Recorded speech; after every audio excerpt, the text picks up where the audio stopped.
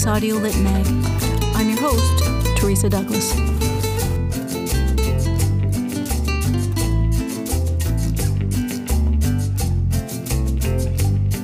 In this week's episode, we're going to hear creative nonfiction from Tak Erzinga.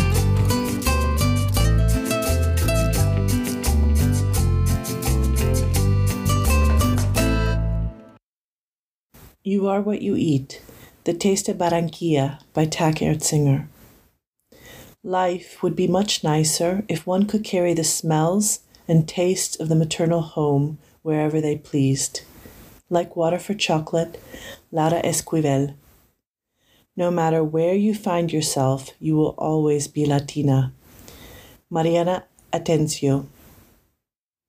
I plucked several garlic teeth, crushing them one by one beneath my palm, my knife purposely slicing them finely. Then I squeezed limes, the citrus fragrance filling my hot kitchen as I collected the liquid in a bowl. I mixed in cumino, salt, chopped thyme, and dried oregano before placing the pork chops in the marinade. The chuletas, Colombian pork chops, would marinate for hours. It is through cooking and food that my family expresses love. Tonight I am preparing this meal for my boyfriend, and we will discuss what direction to go in with our future.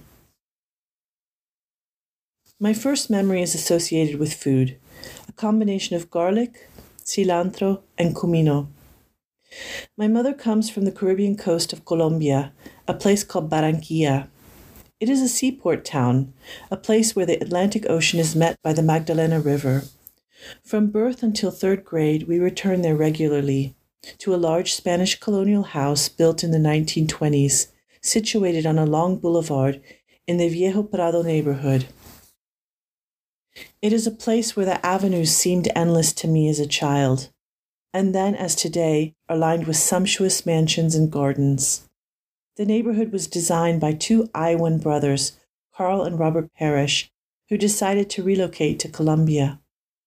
The style of the homes, however, are an homage to the diversity of Barranquilla, brought by the immigrants who settled there, Lebanese, Syrians, Germans, Italians, and Jews, who were attracted to the possibilities of the port city of Barranquilla and what it had to offer. My abuelo's best friend and business partner was Lebanese.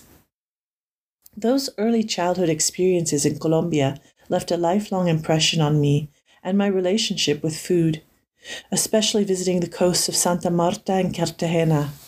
I will always remember the little huts set up on the beach where mojarra, a type of fish found in the Atlantic waters, was fried up with arroz, rice, and crispy patacones, fried green plantains, or arroz con chipi chipi, a small white clam.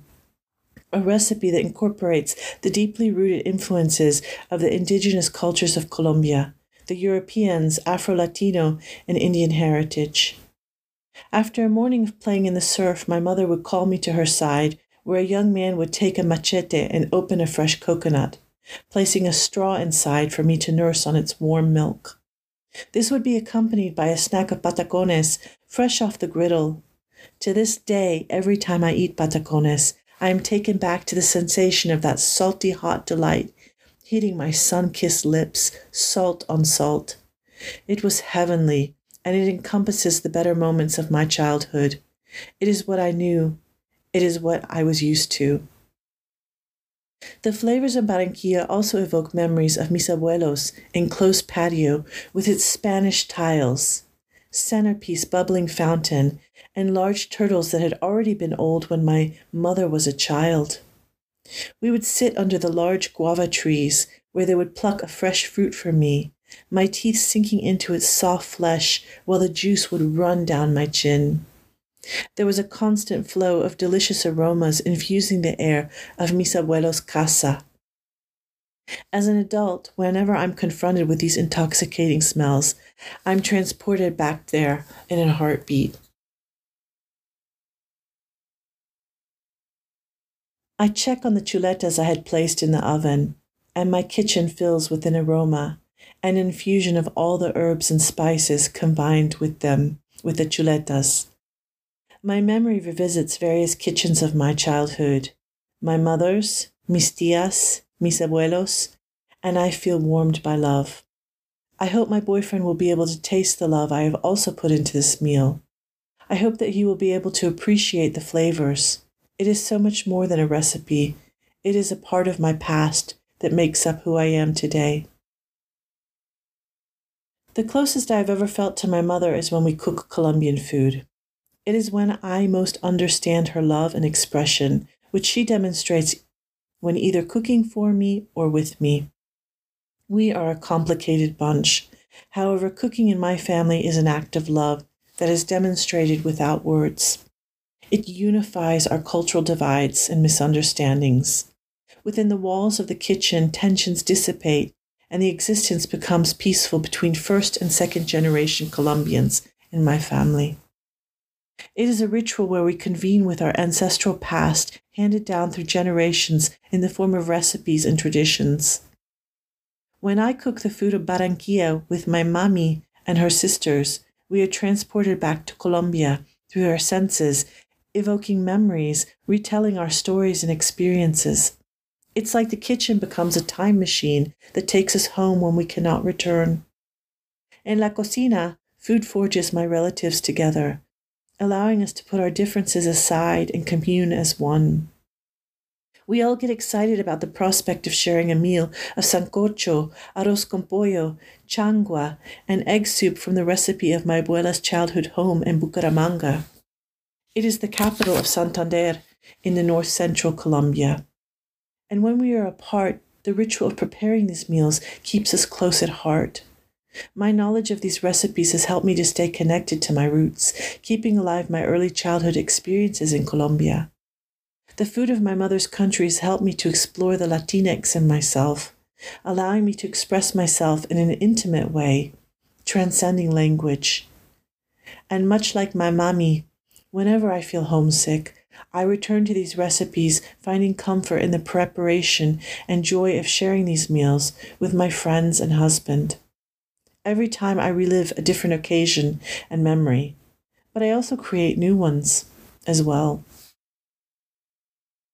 I won my husband's heart over a plate of chuletas, pork chops, I especially prepared for him using the flavors of Colombia. I felt it was imperative for him to get to know me through my cooking. If he had not liked the food, the spices, or the overall flavors, I would have to rethink how we proceeded with dating, because for me, the dishes I prepare are enmeshed with my cultural identity. Years later, he still comments on the first meal that I made for him, and that he could taste the love in my cooking. He jokes that I use brujeria in my food, a type of witchcraft, to get him to fall in love with me. My boyfriend later became my husband, and on Valentine's Day, when I arrived home after a long, hard day and opened the door, I was embraced by el sabor of familiar scents. It was as if my family had returned to me, but instead my husband had taken it upon himself to cook arroz con pollo, exactly as he had witnessed my mother and I making it. I could smell and taste the love in every bite. He knew how homesick I had been for the women in my family, and since he couldn't bring them to me, he felt that he could at least recreate the feeling of family, enabling me to taste and even digest the spirits of those I was missing. He has embraced this part of my Colombian heritage in the kitchen, nourishing my soul as well as my body. And much like my family, he used this recipe so close to my heart to show his love for me. Now more than ever, since the start of the COVID pandemic, I have felt isolated and separated from my family, who were scattered across the world. My abuela has long died. People have had falling outs, and it has been a lifetime ago since I have returned to Colombia. However, inside my kitchen, I have all the ingredients at my fingertips to comfort me during times of stress and frustration, keeping me grounded and close to the cultural traditions that shape who I am. Colombian food is the portal to my heritage and keeps me close to those that are far away. All those recipes are like love letters from the past that transport me to various kitchens of my childhood. Those dishes taste like home and keep me connected to my roots.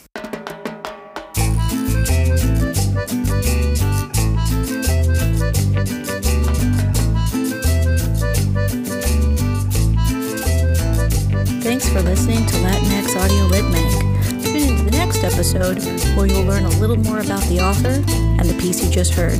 I know you're really going to enjoy it.